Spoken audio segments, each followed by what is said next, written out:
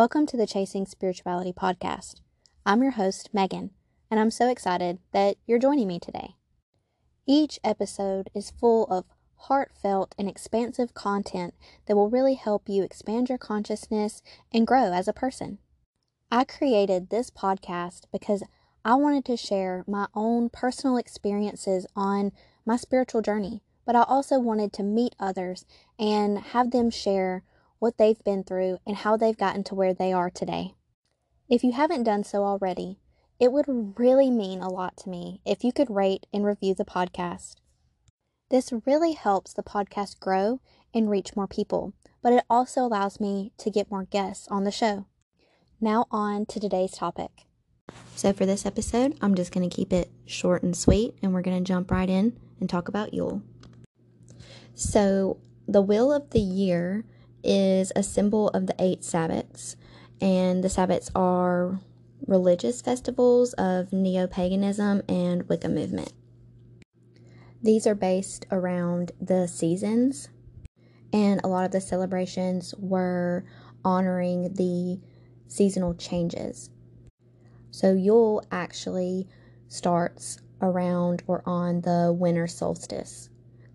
The winter solstice, it fluctuates, but on average, it's usually begins around December 21st. It can be a few days before or a few days after. And Yule was the celebration of the winter solstice. The winter solstice Sabbat was to honor the return of light after the longest night of the year. So Yule would typically begin on the longest night of the year, which is the winter solstice, and after that, we continue to gradually get more and more light within our day. Traditionally, Yule lasts about 12 days. Around December 21st is when it starts, and it usually lasts until about January 1st. This is a celebration of rebirth and new beginnings. It's a great time for introspection and a celebration of endurance and the powers of hope. In ancient pagan times, the winter solstice was the time when people believed that the new sun god was being born. In Celtic tradition, trees were considered sacred because they were the homes of deities and spirits. And a Yule tree was decorated outdoors in honor of the birth of the sun god, and gifts were offered. Evergreens were selected specifically because they symbolized the power of life to survive the seasons of the year. Because back then, not everyone would survive the cold winter.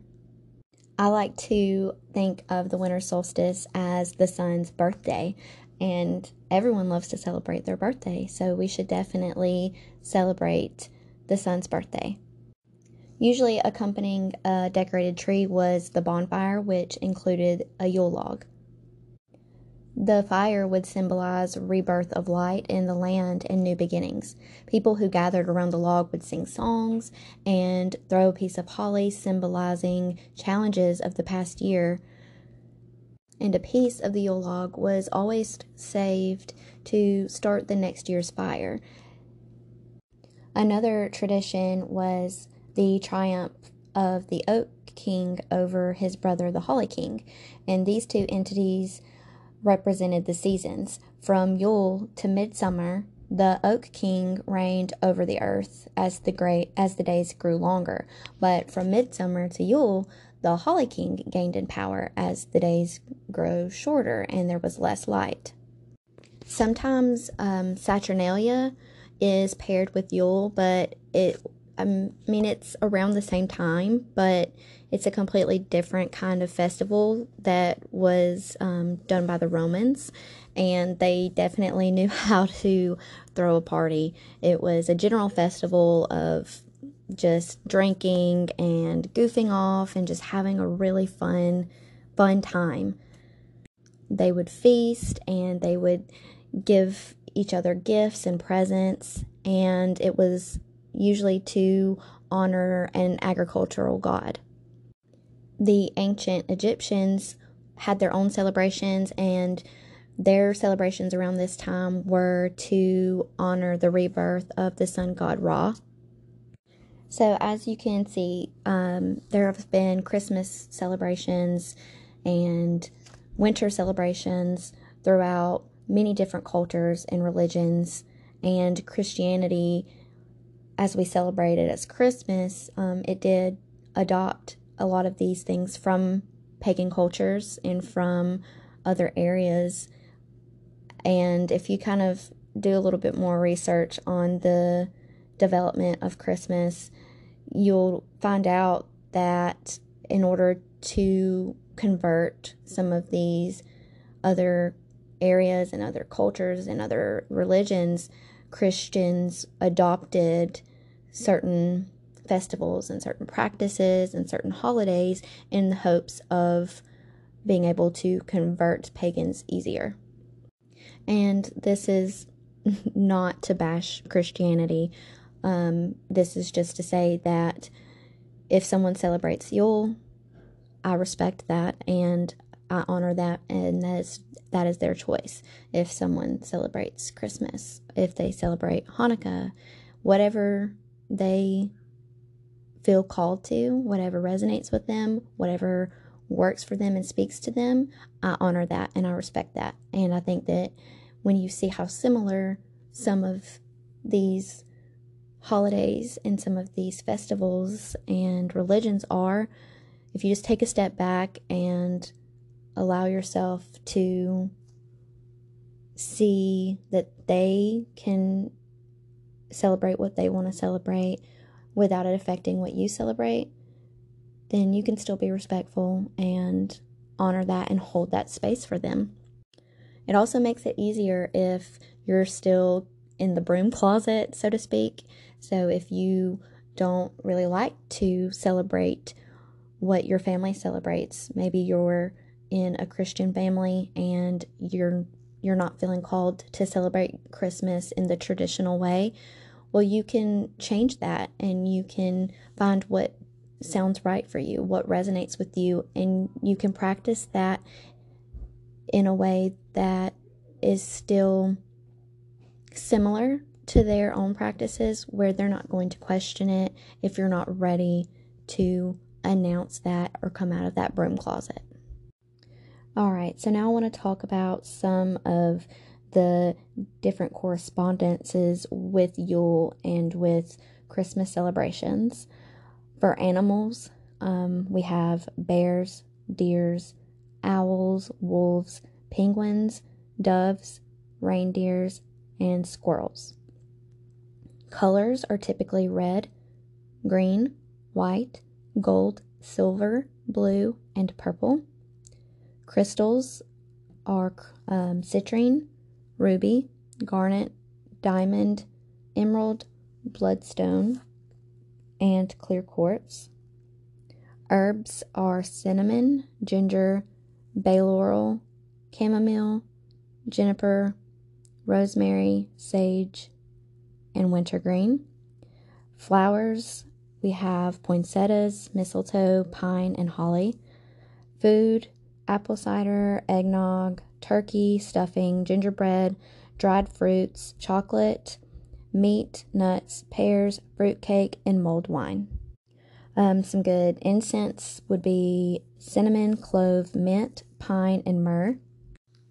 And for trees, we have apple, birch, cedar, chestnut, citrus, fir, holly, juniper, oak, pine, and yew.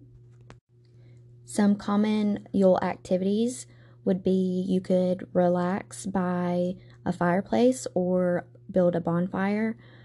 You could decorate a tree. You can decorate a tree outside like they would do traditionally, or you can decorate a tree inside.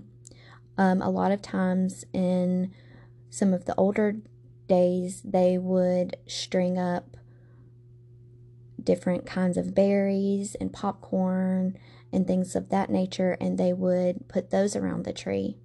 You can decorate a Yule log. This is something that I would love to begin incorporating into my own personal yearly traditions. I don't know exactly why, but I just have always felt called to decorating a Yule log and letting it burn maybe on Christmas Eve. So that might be something that I do this year. And of course, you can always exchange presents. Mistletoe is actually a female element, and it holds importance as it was used by Druid priests in special ceremonies during the winter solstice. Druids would harvest mistletoe from sacred oak trees, and maidens would gather underneath the trees to catch the falling branches, preventing them from falling to the ground. The branches were then divided and hung over doorways for protection against thunder, lightning, and other evils. Mistletoe was also worn as an amulet for fertility or hung above the headboard. Holly was a symbol of hope, and it was a masculine element. It was often used to decorate doors and windows, fireplaces, and because of its prickliness, it was thought to capture or ward off evil spirits before they could enter anyone's home or cause harm. The Yule log actually has a lot of controversy about where it originated, but there are some that believe ancient Scandinavians would burn a huge log that fell from an ash tree to honor the god Thor. In Celtic tradition, you would keep the Yule log burning, and this would keep spirits from entering the home.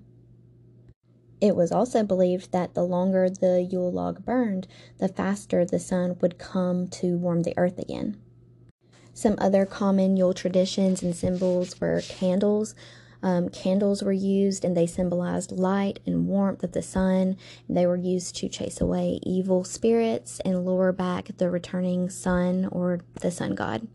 Wreaths were traditionally used in ancient times, and they symbolized the wheel of the year and the completion of another cycle. They were made of evergreens and cones and berries, and they hung as decorations throughout homes.